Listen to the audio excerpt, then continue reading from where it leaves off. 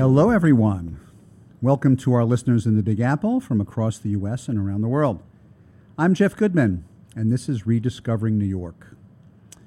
In my day job, I'm a real estate broker with Halstead, but Rediscovering New York is not a program about real estate. It's a show about the texture and vibe of this amazing city that we're in.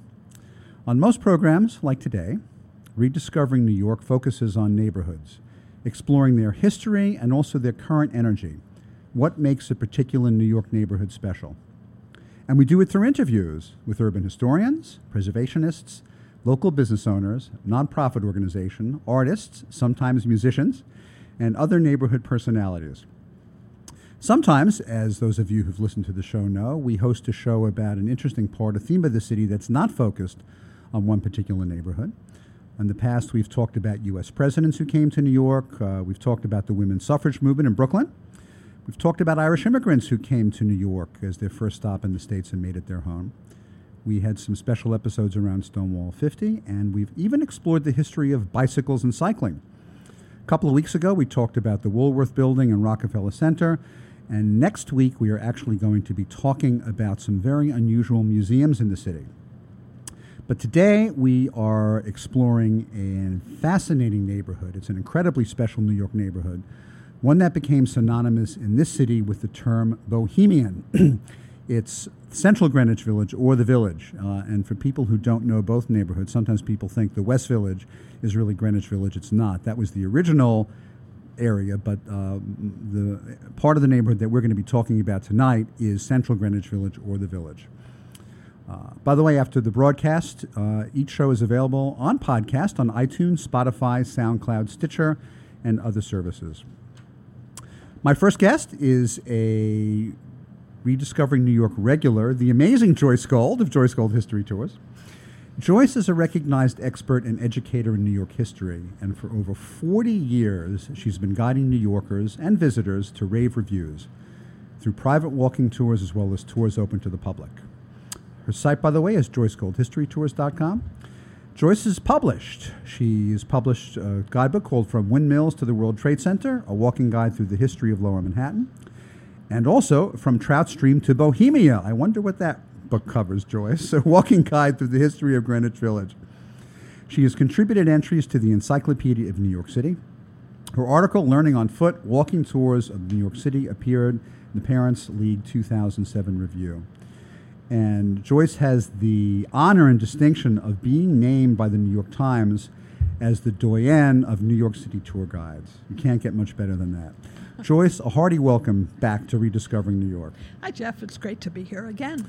Well, a lot of our listeners know what your background is, but I know our listenership has been increasing, and you really do have an interesting way that you wound up doing what you're doing. So if you could just speak briefly about your personal history, where you're from, because you're not from New York, and how you got into the business of illuminating and bringing New York to life for people who were lucky enough to be on your tours. Well, yes, I come from a small town in Pennsylvania, but I moved to New York in the 9th grade, and to me, New York is about one main thing, and that's choice. Whatever you're into, choice. New York has, and Greenwich Village has as many choices as just about any other neighborhood. I was a computer analyst at the Federal Reserve Bank of New York in the 1970s, and it wasn't really my love of a company, of a field to work in. And just one day I was browsing through a wonderful old dusty bookstore, Mendoza's, long gone, and I came upon a 100-year-old guidebook about New York 100 years earlier, and it talked about the earliest days of the city. And these were about streets that I passed every day coming from the subway to my office. And I was hooked. And then when I found that the first battle of the American Revolution, some say, the Battle of Golden Hill, was actually on the site where I was working, I was hooked. And it changed my daily life. So to me, Manhattan history was something that I thought a lot of other New Yorkers would really enjoy. And so New Yorkers were the original people that I started talking about Manhattan history to. Now I talk about it to whoever would like a tour. And I'm also going to give an endorsement because in my real estate business, I host a series of historic walking tours for my network, and Joyce is my partner in those tours. They're her tours. I just offer them to people I know. Before we start out talking about the village, one thing I didn't realize, but I was really surprised to hear, Joyce, that the original name for Greenwich Village was not English. I always thought, having lived in London and having been to Greenwich and the Observatory and the Queen's House, I always thought it did, but it doesn't. It's actually from a Dutch name, isn't it? It is, but sometimes things that started out as Algonquin, like Kalchook, a large lake that used to be in lower Manhattan, when the English came in, they anglicized it, and it became the Collect Pond. It really meant Shellfish Point. It became the Collect Pond. And I think the Dutch form of Green Village, when the English came in, got a very English tinge to it and became Greenwich. But actually, Greenwich Village is a redundant term because which means village. We are saying Green Village Village. But in New York, New Yorkers call it either the Village or Greenwich Village, never Greenwich. Well, I grew up with it, being a native New Yorker, as knowing it is the village. Was this part of the island what would become Greenwich Village? Was this inhabited by local peoples before the Dutch came in the 1620s? Yes, it was. The area that would today be around Gansevoort Street and the Hudson River was a trading post with Indians of New Jersey. They don't seem to be living there because it didn't have drinking water or protection, which usually was important to the Native Americans, but that was what the Indians did. And also what is now Washington Square Park used to have a stream running through it, and the Native Americans used to visit it to catch trout or 30 to 50-pound turkeys or to pick berries, large berries, along the waterway. And that must be where part of the name from Trout Stream to Bohemia comes from. There was a trout stream. Excellent. Wow. Yes, that was the first reason that people visited Greenwich Village, was to catch trout, of all things. Now they look to catch other things in the park, but we'll talk about the park in a little while and its history. So what did the Dutch do when they first settled the island? Who was there? What did they do with it? Did they turn it into farmland as they did? Okay, well, the Dutch basically had a city south of the wall they built to protect it from invading English by land. And, of course, when the wall is removed, that's Wall Street. So that was at the southern tip of the 13-mile-long island of Manhattan. But in the years of 1624 to 64, the 40 years we were a Dutch colony, if you wanted a farm, you farmed 10 miles to the north, which would today basically be New Harlem. It's been called Harlem ever since 1658. Greenwich Village didn't really get settled until the line of settlement moved up the island of Manhattan, and basically that would be the 1820s and 30s, although some African Americans were the first actually to live in that area, and that would have been in the Dutch times. What would have been in what we know now as the village when the British were here, from the time of the takeover until the time of the Revolution? Well, just to answer your previous question briefly, one of the Dutch governors grew tobacco in Greenwich Village, so that's the first European use we know of it. But the village... Is that the standard why they offer smokables for sale in Washington Square Park, to keep it in tradition? Not getting into that. All right, well... But especially the area of the west part of Greenwich Village had a natural advantage. It was built on 70 feet of sand, and that meant yellow fever, which was rife in the summer in the lower city, never went to Greenwich Village, so it became a healthful resort. And the first church to be built in Greenwich Village was St. Luke in the Fields in 1821, and St. Luke was a doctor, so the name continued as a healthful resort. Let's talk a little bit about the history of something which is iconic to the village, and it really overshadows so much of it, Washington Square Park. Mm-hmm. What was Washington Square Park before it became a park? Well, it was something of a swamp, but in 1644, Africans who had been brought over as slaves or indentured servants were given land in the outlying districts with the requirement that they farm it, and so they were the original owners of Washington Square. It was where a stream called Minetta Water, among other things, curved, making it a bit swampy, and that's what Washington Square began as. Now, after the American Revolution, it was still out of town, away from where most people were living, and it was, therefore, a graveyard because people didn't know about bacteria or viruses, but they figured it's safer for the living a bit to the south, if the people who died of things communicable could be buried out of town, and that was Washington Square. When did it become a park, a square, a common for people to be able to use to graze their cows, if that's what they did, No, they didn't do that. In the 1820s, it became the Washington Parade Ground, and that's where the militia would do their exercises. Unfortunately, it was not only hallowed ground, it was hollow ground with all those graves that they never moved underneath, and the cannon would fall through, so it didn't last long.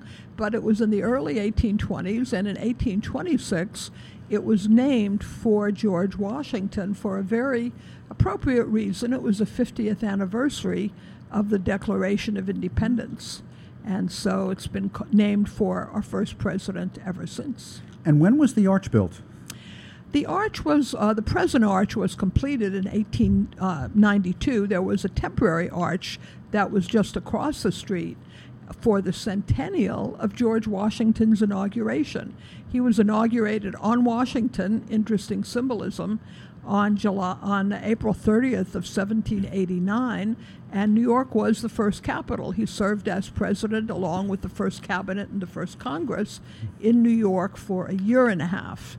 So for the centennial, the temporary arch went up, and people liked it so much they raised $128,000 for the present one. When did the village begin to become a residential neighborhood with row houses and where people would... Well, that would be in the 1820s. Well-to-do people, many of them had previously lived in either the increasingly commercial financial district, as we now call the Southern Tip, or Soho, which was the most populated residential neighborhood in the 1820s.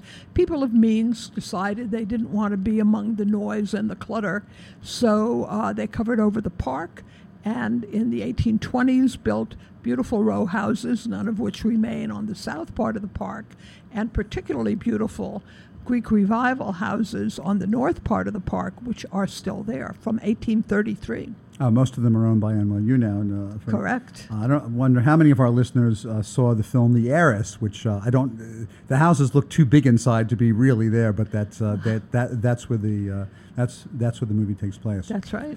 We're going to take a short break, and when we come back, we're going to continue our conversation with Joyce Gold about The Village, also known as Greenwich Village. Yes. Be back in a moment.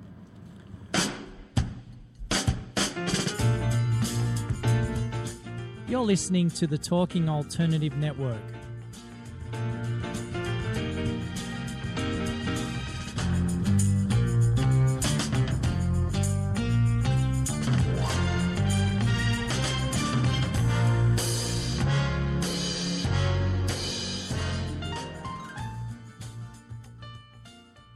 You're listening to the Talking Alternative Network. Are you stuck in a rut? Negative thoughts, feelings, and conversations got you down? Hi, I'm Noreen Sumter, the Potentiator. Tune in every Tuesday at 9 to 10 p.m. Eastern Time and listen for new ideas on my show, Beyond Potential, Live Life Your Way, on talkradio.nyc.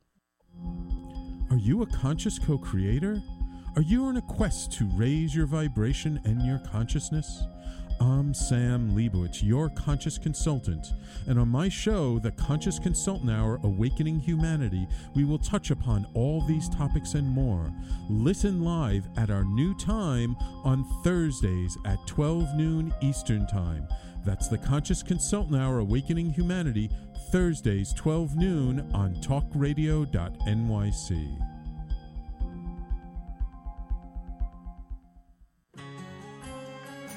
Talking Alternative Radio, 24 hours a day.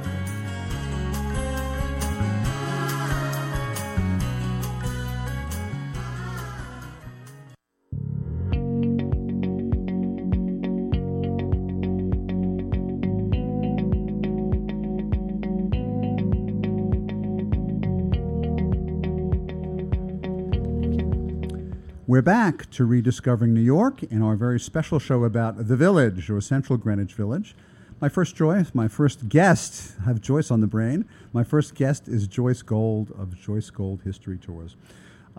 Joyce's website is joycegoldhistorytours.com. And Joyce, I'd like to ask you about the tours that you host specifically for Greenwich Village. I think you do more tours of the Village than any other part of the city. Definitely. I do tours of over 40 parts of the city, but I do something like 35 different tours of Greenwich Village because almost anything you want to talk about, Greenwich Village has.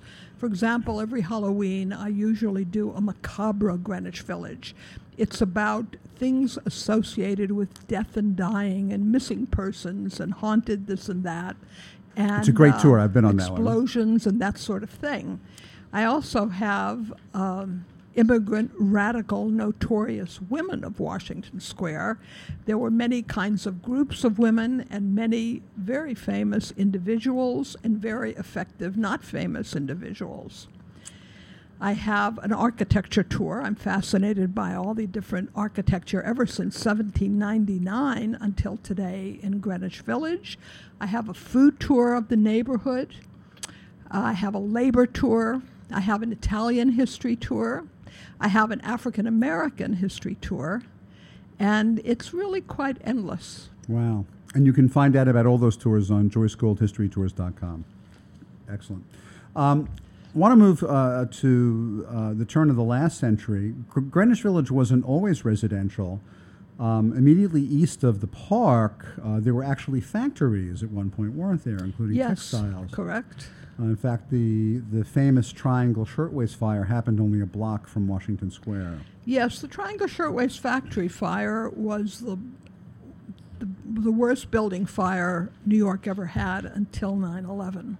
And 146 people out of the 500 people working in 3 floors of a factory building died that day, 80 of whom jumped.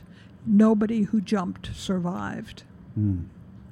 So I have a little personal experience. My grandmother, may she rest in peace, she had just moved to the East Village from East New York in the housing glut that was created when the German community moved up to Yorkville after the Slocum disaster. And she told me she remembered the Triangle Shirtwaist Fire, and my great-grandfather held her on his shoulders, and she was able to see all the bodies in the street. Well, I want to move on to Bohemia. How did the Village get started as an enclave of the avant-garde and alternative culture? And when did that happen? Well, I think it really began in the 1850s, just before the American Civil War. There were a lot of publishers just east of Washington Square, and some of the writers, including Walt Whitman, the great poet, Horace Greeley, the greatest publisher in New York in the mid-19th century, and a few actresses used to hang out at Pfaff's. It was literally underground. It was kind of an under Bleecker Street eatery and mainly drinkery. And like the Five Oaks used to be on Grove Street. And somebody said to one of the women, what does it mean to be a bohemian? She said, it means I'm not a victim of feeling or good taste. And that was when a lot of people who moved to Greenwich Village felt very liberated by the move. They tried to do things that nobody else was doing. They tried to do things that were original, and that has gone on probably for 150 years. It became known, usually, especially through the Mabel Dodge famous salon, of a place of creativity. And I think the fact that so many creative people were there supported them all. Well, who were some of the famous people that many of our listeners would recognize by name, but who either didn't know or might be surprised to hear that they lived and thrived in the Village? Well, many people came to the Village, most of them from other places. Henry James was actually born half a block east of Washington Square Park in 1843, lived there only for 6 months, and then his family took him to Europe. But his house was replaced by the building of the Triangle Shirtwaist Factory fire. Edith Wharton, who was born on 23rd Street, lived briefly at Washington Square. Willa Cather came to Greenwich Village to write about the upstanding, solid people of Nebraska. Edna St. Vincent Millay came... Fellow Vassar grad? Yes, went from Maine, where she was born, although named, her middle name was for a Greenwich Village hospital, to Vassar, your alma mater, to Greenwich Village, and wrote about kind of the current version of Carpe Diem, Behold the Day. My Candle Burns at Both Ends is one of her most famous poems. Eugene O'Neill was first performed, his plays, the greatest possible playwright of America, some say. His first play was performed at Cape Cod, but then the Provincetown Playhouse opened in Greenwich Village and had a very large effect on the rest of the country because there were plays with literary merit, and other cities still decided that they wanted plays of literary merit also. So there were a great number of these amazing, thoughtful people. And even before there was a modern women's rights movement in this country, and even before women got the right to vote, there were very prominent women, including artists and writers, who did make the village their home, and who used it as a base to write and to also to prefer their art. By the way, I've been on the notorious Women of Washington Square tour. It's a really, really good one. And of course, with forward thinking and great art, the village also was a hotbed of what was considered some very radical political thinking. Jack Reed lived in the village at some point? Oh, yes, Jack Reed did. And Mabel Dodge, who actually had an affair with Jack Reed, she left town when they broke up, I believe. She had affairs with a number of people, aside from being married to her husband, and being a very good friend of Gertrude Stein when she and her husband lived in Paris. What was your question? I get so involved in these wonderful people. Oh, just about women in general and about the radicals, but actually I would love to hear a little bit about Gertrude Vanderbilt Whitney and her salons in the village and her... Well, in 1907, she marries Harry Whitney. Two huge fortunes came together. He had just inherited millions, and she decided she didn't only want to be social uptown, but she wanted to learn to sculpt. She had always wanted to sculpt. And also, her money could support a lot of the more impecunious artists who were coming into Greenwich Village. For example, Robert Henry, who came from the Midwest, who painted a very iconic portrait of her. She paid for him to go to Paris and stay in Paris for a while. She thought it would help his art. The modern art was really introduced to America in 1913 at the great Armory show, and Gertrude Vanderbilt Whitney helped pay for that. The village was a neighborhood first in a lot of ways. The city's first officially racially integrated nightclub was in the village in 1938 called Cafe Society. That's right. What was the village like during the years of the Second World War? During the Second World War, not sure, actually. Okay. Pretty depleted of a lot of the men who went to work, pretty depleted of a lot of the women who went to the war effort, like at the Brooklyn Navy Yard. Well, that was kind of a leading question, because then we're going to get to the birth of the modern bohemian village. The village was the East Coast birthplace of what became known as the Beat Generation, the other being Haight-Ashbury and San Francisco. Who were some of the prominent writers and personalities in the 1950s who... Well, some of them stayed at drank at the Cedar Tavern. Some of them came from the East Village. Some of them had quit Columbia to write poetry. Allen Ginsberg was one of the people that would hang out there, even though he didn't live in Greenwich Village.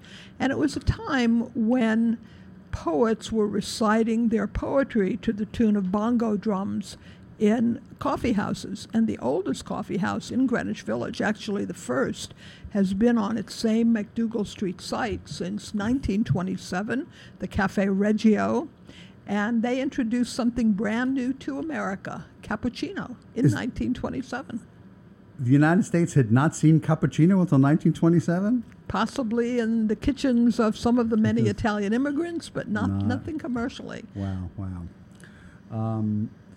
Well, New York was the spiritual home of the 60s and the counterculture movement. Mm-hmm. Let's talk a little bit about the counterculture in the Village around this time. Mm-hmm. We did have an unsavory, illegal, and deadly fringe element to the movement. And that was the Weather Underground, also known as the Weathermen. I remember when I was young, my mother used to refer to them as the Weathermen. I thought they were like weathermen. Weathermen? Yes. But Well, the name of the militant part of the Students for a Democratic Society, the Weathermen, comes from a Bob Dylan lyric that says it doesn't take a weatherman to know which way the wind blows. So they picked up that term, and they were very opposed to the war in Vietnam. They felt that it was such a serious, imminent threat that it wasn't appropriate to write letters or to picket, but they had to do something very direct. And they tried to blow up facilities that they felt supported the war. So very famously, in 1970, some of them were in a beautiful, beautiful home off of Fifth Avenue and were creating bombs partly to blow up an officers' dance at Fort Dix in Brooklyn, and partly to blow up a section of Columbia University, which they thought was part of the war effort. Unfortunately for Kathy Boudin and other of the SDS members, the Weathermen members, this is, of course, before the start of the most recent women's movement, or it wouldn't have been called Weathermen. Yes. Because there were a lot of women involved in that. And unfortunately, the bomb went off, and a couple of them were on the lam, and a few of them got killed. And the house, speaking of architecture, was just an empty wreck for a decade or more. And you can still see the replacement on West 11th Street. It sort of juts out. It does. It juts out as if to evoke the explosion. But for many years, when the Langworthy couple owned it, they would put a Paddington bear in the kind of jutted out window. And I always thought they dressed the bear possibly to soften the image, but they dressed him if it was a snowy day in boots, if it was a rainy day in galoshes and a raincoat. And I always thought that was a pun on Weatherman myself. Well, the Village was also the birthplace of the modern LGBT rights movement. Yes. It just didn't happen in a vacuum. There were many LGBT people living in the Village way before the Stonewall Uprising in '69. We don't have much time left, but one of your special things that you love is architecture. What's some of the great architecture that we have in the Village? Well, one of the most striking, people always misinterpret what it was, is one of the two public library branches in Greenwich Village at 6th Avenue and 10th Street is the Jefferson Market Library public branch, but it was built in 1876 as a courthouse. And a lot of very famous people were arrested there, partly in opposing the war. One woman was arrested for writing under a pseudonym and acting in a Broadway show called Sex. Lord have mercy. Lord have mercy, it did, because when she was arrested, and I am talking about Mae West, she had a wonderful line. She said, "I believe this will be the making of me," and it was. And it was, wow. And you still can see the Jefferson Market branch of the public library. One other thing, it's interesting that the Village is such an extraordinary neighborhood, and we have the historic preservation movement in the city that led to the landmarks law and the designation of historic districts. A lot of people might think it's true, but it's not. The first neighborhood to be designated as a historic district in the city was not Greenwich Village. Correct. It was Brooklyn Heights, because the people of Brooklyn Heights had already done the renovation and the research for it. But Greenwich Village, and I've been very involved in presenting it, is now this year celebrating the 50th anniversary Preservation District. So the Village Preservation Group, Village Preservation is its new name, used to be called the Greenwich Village Society for Historic Preservation, having multiple lectures and tours and all kinds of things connected to this. Well, Joyce, we're out of time. I want to thank you so much for coming back to Rediscovering New York. Our first guest has been the amazing Joyce Gold of Joyce Gold History Tours. You can see Joyce's tours and go on them. You can get them at JoyceGoldHistoryTours.com. And Joyce also has a very compelling Instagram account, and that's Joyce Gold History Tours. Am I correct? You are correct. Joyce, thank you so much. Thank you, Jeff. You're listening to the Talking Alternative Network.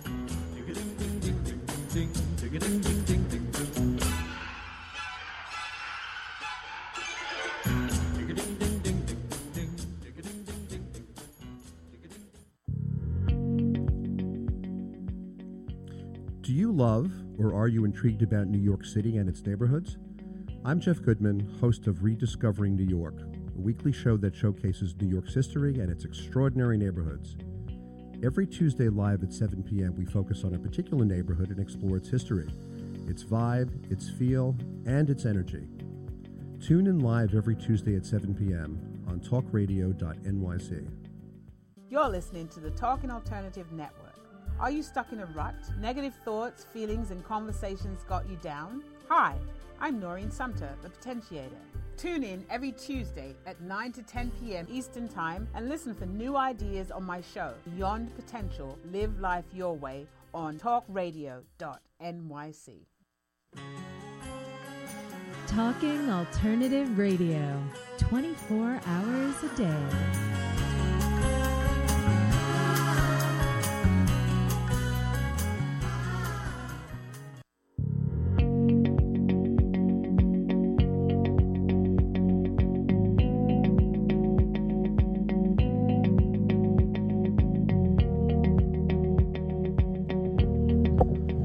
We're back.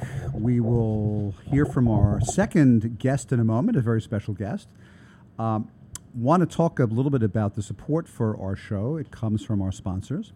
The Mark Myman team, mortgage strategist at Freedom Mortgage. For assistance in any kind of residential mortgage, Mark and his team can be reached at 646-330-4735. And support also comes from the law offices of Tom Siaka, specializing in wills, estate planning, probate, and inheritance litigation. Tom and his staff can be reached at 212-495-0317. Our show is about New York, especially its neighborhoods, and the wonderful textures of this amazing city. Even though I work in real estate, one thing our show is not about is the business of real estate, but don't worry, there is a really good one. It's called Good Morning New York, Real Estate with Vince Rocco, my friend and colleague at Halstead. Vince's show airs live on Tuesday mornings at 9 a.m. and can be heard at voiceamerica.com and also on podcast. You can like this show on Facebook. It's Rediscovering New York with Jeff Goodman. And you can also follow me on Instagram, Jeff Goodman NYC. If you have comments or questions or you'd like to get on our mailing list, please email me, jeff@rediscoveringnewyork.nyc. One other note before we get to our second special guest. Even though this is not a show about the real estate business, when I'm not hosting the show, I am indeed a real estate agent in our amazing city. I help my clients buy, sell, lease, and rent property. If you'd like to see how I can help you with your real estate needs, you can reach me at 646-306-4761. Well, it's time for a very special guest, someone I've actually known for about 20 years, and I've known him through music. Bob Seidenberg, also known as Sheriff Bob Seidenberg. The Sheriff of Good Times. He's been playing... Very tough job being the Sheriff of Good Times. Bob, somebody has to do it. If not you, then who? That's right. The Sheriff has been playing country, bluegrass, and folk music in New York for over 60 years. In the 50s and 60s, Bob was playing in West Village cafes. We're going to ask him about that with the likes of Wavy Gravy and Bob Dylan. One day, the Sheriff picked up the dobro, put on a badge, and declared himself the Sheriff of Good Times. He's been hosting country and bluegrass jams and festivals in the city since 1996. He started the Alphabet City Opry with Greg Garing, which brought a lot of attention to the New York City bluegrass music scene. I have to go on with this because what you do is amazing. The Sheriff currently runs a jam every third Wednesday of the month, which I have been to. That's where we met, I think, 20 years ago. It's at Zinkpar, where everyone is encouraged to play and sing along and learn the songs. The Sheriff also performs weekly at Live Music Mondays at East Village Social every Monday from 9 to 11. Sheriff Bob supports other jams, such as Mona's Monday Night Bluegrass Session. That's also a really good one. I've been to that one. It's run by guitarist Rick Snell. These jams keep the scene thriving. The best players in the country all pass through when they come to New York. The Sheriff brings good times to the small Caribbean island of Anguilla. I got to ask you about that, where he co-produces the Moonsplash Festival at the Dune Preserve with longtime friend and fellow musician Banky Banks. He also runs a studio where artists such as Chris Thiele, did I get that name right? Chris sorry. Thiele. The Punch Brothers and Phoebe Hunt have recorded. Many recordings have come out of the Sheriff studio, the next of which is the sophomore album from Sheriff and the Deputy to be released later this year. Sheriff Bob starred in a short documentary film, which I had been lucky enough to see. It's called The Sheriff of Good Times, featuring some of the finest musicians in the city, which premiered in the West Village at the Independent Film Center in 2018. Sheriff, a hearty welcome to Well, thank you, Rediscovering New Jeff. York. I mean, we have been friends now for 20 years. I first saw you, out there at what then was the Bag It In, now the Zinc Bar, appreciating the kind of stuff we do. And it was I was listening to what Joyce was saying about the Village. I started hanging out in the Village when I went to a nice Quaker school on 16th Street named Friends Seminary. And So how does someone at a good Quaker school end up being a bourbon and beer drinking dobro player at a bluegrass jam? That's a very good question. My wife has asked me that many times, but life just takes its own ways. Luckily, I grew up in a musical family. My father was a great classical musician. And you're from New York originally. I'm from New York. I got moved here when I was 4 years old from Chicago, which I thanked my parents many times, because growing up in New York City was wonderful. I had such a good time. And since I went to school near the Village, a lot of my friends were from the Village. So I started hanging out in Washington Square, I think when I was about 10 or 11 years old. That was the place to go after school. But musically, I mean, Washington Square Park, people still come there, and they started sometime in the 50s, or at least I was, to play music, just to get together. And there was a bluegrass scene in the late 50s of people hanging out in Washington Square, and that was the first time I got to play with that group of people. And then shortly afterwards, Wavy Gravy, who was then Hugh Romney, who, for people who don't, Wavy Gravy was the host at Woodstock in 1969, and a wonderful gentleman, lives out on the West Coast now, but he was running the poetry session at the Gaslight, and he asked me to come play with him. And this was before there was really folk music down there. It was more about the poetry than the music. But in about 1960, all of a sudden, New York became a place where musicians came, and Bob Dylan, Tom Paxton, all those people were playing here in New York. And that changed the scene, playing in the Village, mostly at the Gaslight and the Village Gate and the Bottom Line. I mean, this in the 60s, there was the Loving Spoonful, John Sebastian, who was a New York City kid, and he wrote all the songs for the Loving Spoonful. He was playing here. It was just wonderful. And I was one of the young members of that scene now. Now things have changed. I'm the oldest one on the street now. Well, thank goodness you're still here and thank goodness. Regaling us with your art and also with the love that you put into it. How old were you when you first started playing an instrument? 3, 4, I don't know. And way back. I didn't start playing. I grew up playing clarinet and saxophone. And then I heard Pete Seeger, and the very next day I went out and bought a 5-string banjo and decided I was a folk singer. Wow. That was about when I was 16, because, I found that with a banjo and 10 songs, people paid attention to you all of a sudden. I mean, girls. So I guess that's what I mean. I get it. So at first you started hanging out in Washington Square, and then when music changed, you started going to some of the clubs in the early 60s? I remember going to clubs even in the 50s, the jazz clubs. Luckily, my parents were interested in all kinds of music, so I remember going to the Blue Note and a bunch of jazz clubs that don't exist now when I was probably 11 or 12 years old. The Village has always been this place to go to hear great music and to meet great musicians, and it's still going. I think the scene in New York of acoustic music has never been better. So many young players from all over the country have moved here, mostly to Brooklyn, because it's a little cheaper there, and instead of going to Nashville. And if they're going to be on the road 200 days a year, like Chris Thiele, they'd rather be in New York. You know, because the food's better. That's where it's happening. You know, this is the center of the universe. And you probably get more choices of cool neighborhoods to live in that haven't come as long way as some other places. Yes.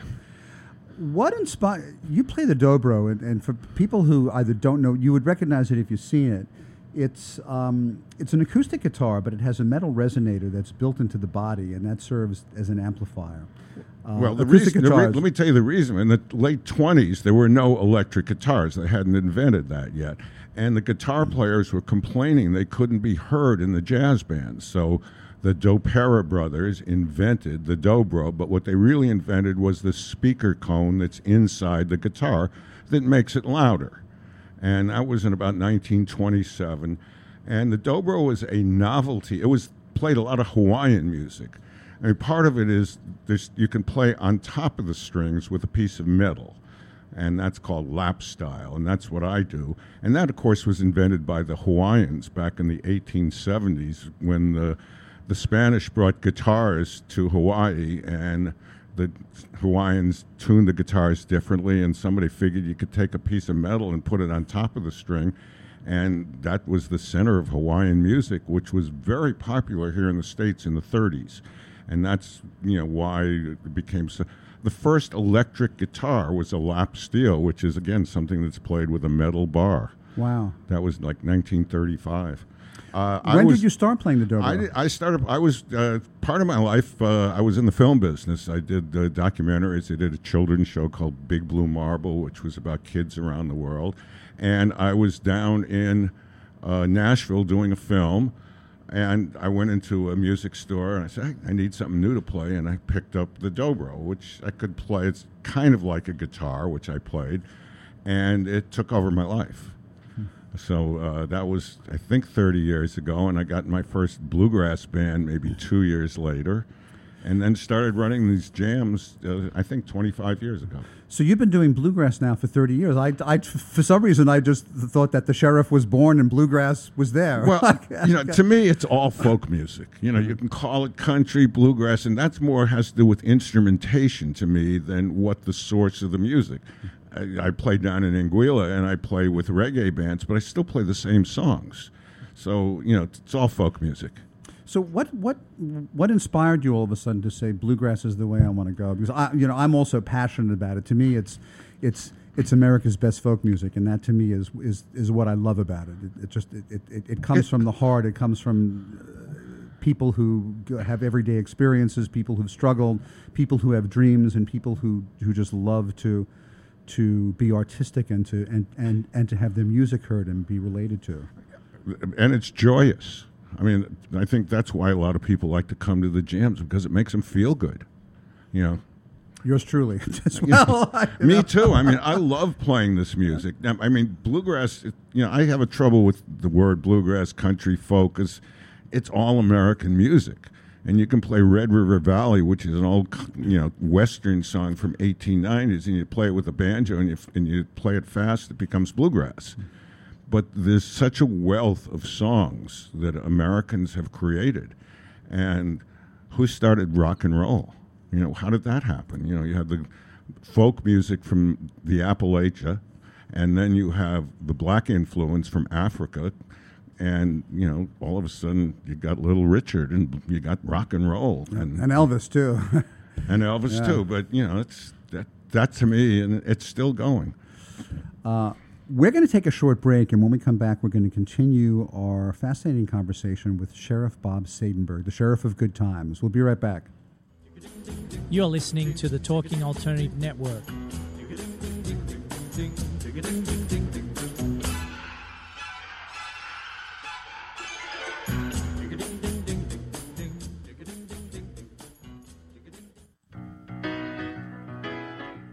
I'm the aptly named host of Tony Martignetti Nonprofit Radio.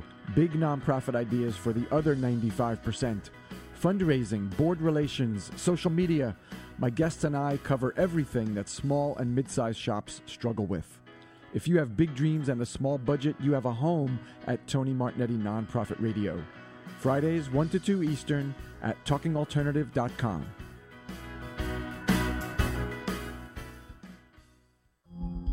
Are you a conscious co-creator? Are you on a quest to raise your vibration and your consciousness?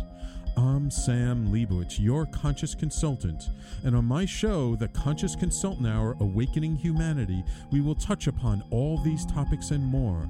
Listen live at our new time on Thursdays at 12 noon Eastern Time. That's The Conscious Consultant Hour, Awakening Humanity, Thursdays 12 noon on talkradio.nyc.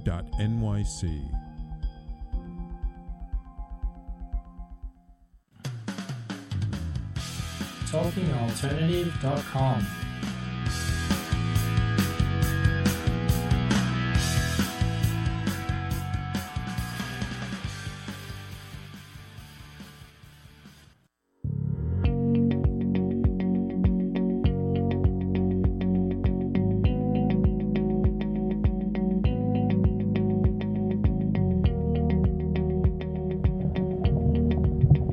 We're back to Rediscovering New York and our second special guest, Sheriff Bob Seidenberg, the Sheriff of Good Times. Bob, why don't you talk to our listeners a little bit about the different music events that you host and how they can find out about them? Well, I would love to do that. I have been running bluegrass jams in the city for the last 25 years, and now I run a monthly jam at the Zinc Bar, which is at on 3rd Street between Thompson and Sullivan. And in fact, tomorrow night, Wednesday, August 21st, is our next jam. And we're going to have some of the finest players as part of the house band. Rick Snell, who you mentioned, and Max Johnson, one of the great young bass players. So the way we run the jam is that we have a house band, and then everybody can come up and play, unless they have saxophones or instruments that are inappropriate for bluegrass. But we've put up with a few good saxophone players. So that's this coming Wednesday. I do. It's a great jam. I wholeheartedly endorse it. When I lived downtown, I went all the time, and I would be there tomorrow night, except I'm going to be on a plane to Phoenix tomorrow afternoon, so I can't come. Can't be in two places at once. It's no, unless the plane gets delayed till the next day. Then you'll come. And we are doing a show called Live Music Mondays at the East Village Social, which is a great place in the East Village on St. Mark's Place between 1st and York. And that's every Monday from 9 to 11. And we do some traditional country music, and we do, my singing partner, Kat, does sings some wonderful original music, and she does that as part of the show. And each week we have a special guest. And where's that? That's on Mondays? That's every Monday night, and East Village Social is at 126 St. Mark's Place, and it is traditional East Village. It's really a cool place, brick. No food, really good drinks, and good people there. I'll have to go then. Yeah, and then after that, sometimes you go to Mona's. Mona's, Rick Snell has been running a jam at Mona's for the last 8 years, and that attracts some of the best players in the world. And those, when they're in town last Monday, which I guess was last night, Chris Lequette, one of the great young mandolin players, Alex Hargraves, a fiddle player, all kids in their 20s, and they're top players, and they're out jamming late at night, and we stop somewhere around 2 in the morning at reasonable hour.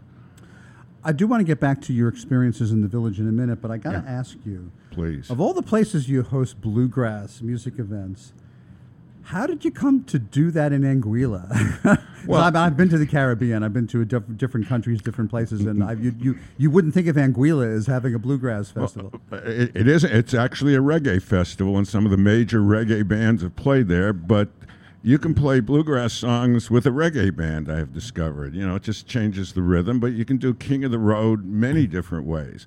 Banky Banks, who was a wonderful songwriter, musician from Anguilla, I met here in New York, and we started working together, and he says, you got to come down to Anguilla. It's such a great place, lots of musicians, and I think 30 years ago, I went down there, and we said, well, let's see if we can do some festival. We'll combine country music and reggae. And it started, we'd go to different islands. Now, 30 years later, Banky has this incredible place on the beach called the Dune Preserve. And we do shows there once a year, usually around the full moon in March. Last year, Third World, one of the great bluegrass, great reggae bands, was there with Sheriff and the Deputy. So you can mix the two. And what time of year is it? Usually in the mid-March. Mid-March, And it's a 5-day festival over a weekend, and good times. Anguilla is a lovely island, a British crown colony. Oh, it's They still have a crown governor. colony. It's They not- have a governor.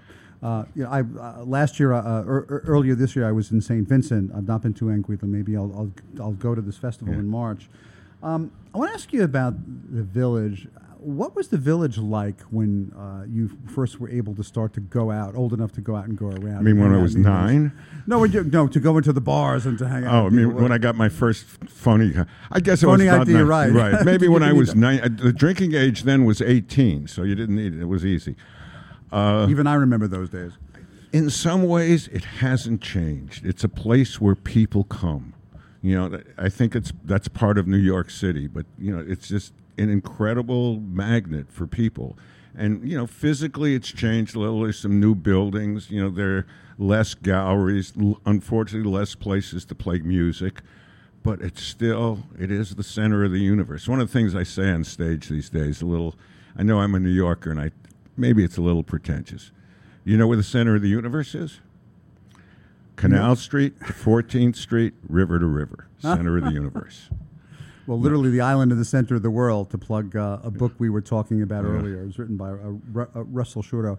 You know, I was born in 1960, and we lived in Brooklyn, and my mother used to take us around, and my memories of the village are from an adolescent, and now part of the village to me seems like it's the same from 3rd Street to Houston, McDougal, Thompson, and Sullivan. Right. To me, it seems timeless. It hasn't really changed. Yeah, I mean, there's still young people there. You know, I mean, the people who live in the village have changed because it's become less affordable. People in the 50s and 60s moved down there and to Soho, which is just below the village, because nobody was living there, especially in Soho. These were lofts that artists moved into illegally and now are extremely expensive condos and condominiums and co-ops. Do you know anyone who lives in Soho? I do. I do. I've lived in Soho for the last 35 years, very happily, but only a half a block from the village. So I think of it as the village. You know, Sheriff, you bring up something very interesting. Change is the nature of things, and nothing is permanent. Would you say there's been any substantial change at all from the village that when you became an adult back in the late 50s to now? Aside from maybe, you know, not smelling reefer on the street, you know, as much at one point, but... I still smell it. You know, now people are smoking it different, but you still smell it. But you smell it uptown now, too, so maybe that's the difference. It has moved. It still feels the same, but, you know, we are getting older, so it's somewhat hard to tell. I'm now 80. When I was 20, I think I looked at things differently than I do now. But I wouldn't rather live any place else than where we are in downtown Manhattan. I think it is the most alive place I have ever been to. I've traveled all over the world, and nothing is like New York. And the village, to me, is the center of New York. It's the soul of New York. I feel the same way. I get asked all the time, you know, when are you going to retire? Where are you going to retire to? What do you mean I'm going to retire to? I'm going to be, you know, here. Right. Now, it reminds me of when Abe Beam died at his memorial, his son was telling a story where he would never go anywhere. He would vacation in the summer down at the Rockaways, you know, and someone once asked him, he was mayor, you know, Mr. Mayor, Your Honor, why don't you go anywhere? And he looked at them and he said, why? It's all here. Yes. And that's the story of New York. Abe Beam may have not been the greatest mayor of New York, but he was right about that. Absolutely, absolutely. I have an interesting question for you, Sheriff. Is there anything about the village that surprises you anymore? Where all of a sudden you come across an experience or something and you say, wow, that's a new experience for I me. think one of the things that has changed is the amount of tourists in the village and the amount of languages you hear on the street. There's so many, you know, French, German, you know, languages I have no idea. It is, you know, this is the center of New York. And I guess, you know, people go down to Wall Street, but everybody comes to the village. I don't remember that being the case back in the 60s as much. I think, you know, it was ours then. Now it's the world's. Do you have a sense of the people who come to listen to you and your colleagues play at Zinc Bar and other places, are they from the neighborhood, or do you think they come from other places? I think that sounds like music. It is. I think... No, I think a lot of tourists, you know, they come around the village and they see because I put a sign outside that says there's bluegrass there, and people come in from all over and they love it. I mean, that's part of what they like about America is our music. They may not like our politics, but they do like our music. I wanted to, had a couple of places down here that I wanted you to talk about your recollections of. One of them, actually. Let's talk about the Bottom Line. What a shame. The Bottom Line I remember seeing Lyle Lovett there, just, week after week, great performance. I luckily got to play there once. We miss places like that. And the Village Gate, another one that was a great performance place. And they've disappeared, unfortunately. The Blue Note, which is a great jazz place, is still there, and hopefully it'll be there forever and ever. But the Village Vanguard's still there, isn't it? Village Vanguard's still there. Yes, yes. But the music scene is still here, and that's great. And I think, people love hearing live music. I think, that, and just being part of the scene and seeing how much fun both the audience has and the players are having. I mean, every time I run my jam, I'm having a good time, or I'd stop doing this. It's too much fun. And I am the sheriff of good times. It's my job. You are, Sheriff. And I hate to be a damper on the good times, but we are at a time. Our second guest has been Sheriff Bob Zadenberg. Zadenberg, I'm sorry. That's okay. Sheriff, that's my Eastern European Jewish Can I say one more plug? Sheriff of Good Times. Sheriff. If you look up that on your Google, you will find a very funny 13-minute music about the scene in New York and about me and my dog and my wife. And I can't wait to see you play again, which hopefully will be very in the near future. That's it for today. If you have comments or questions about the show, or if you'd like to get on our mailing list, please email me, jeff@rediscoveringnewyork.nyc. You can like us on Facebook and on Instagram, and I'd like to thank my sponsors again, the Mark Myman team at Freedom Mortgage and the law offices of Tom Siaka. And don't forget, when I'm not hosting the show, I'm a real estate agent at Halstead. Whether you're selling, buying, leasing, or renting, my team and I provide our clients with the best service and expertise in New York City real estate. My number is 646-306-4761. Our producer is Ralph Storier. Our engineer is the amazing Kelly Kenlon. Our special consultant is David Griffin of Landmark Branding. Stay tuned at 8 p.m. right here on talkradio.nyc for Beyond Potential, Live Life Your Way with Noreen Sumter. You don't want to miss that. Thanks for listening. We'll see you next time. You're listening to the Talking Alternative Network.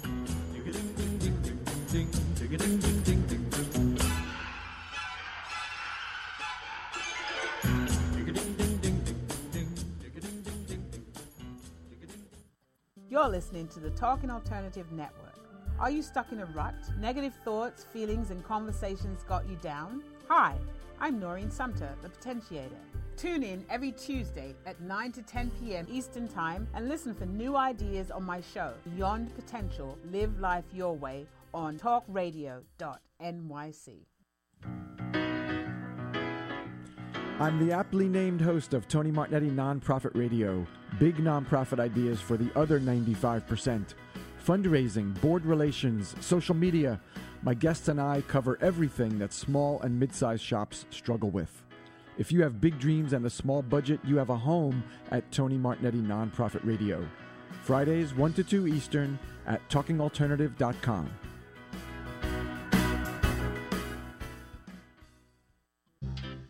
Hey, all you crazy listeners. Looking to boost your business? Why not advertise on Talking Alternative with very reasonable rates? Interested? Simply email at info@talkingalternative.com. Are you a conscious co-creator? Are you on a quest to raise your vibration and your consciousness?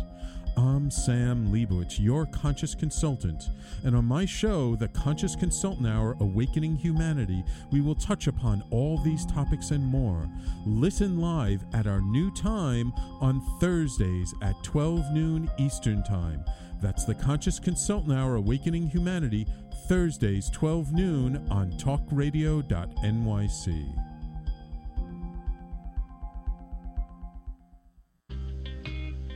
You're listening to the Talking Alternative Network at www.talkingalternative.com. Now, broadcasting 24 hours a day. Talking Alternative. Do you love or are you intrigued about New York City and its neighborhoods? I'm Jeff Goodman, host of Rediscovering New York, a weekly show that showcases New York's history and its extraordinary neighborhoods. Every Tuesday live at 7 p.m., we focus on a particular neighborhood and explore its history, its vibe, its feel, and its energy. Tune in live every Tuesday at 7 p.m. on talkradio.nyc.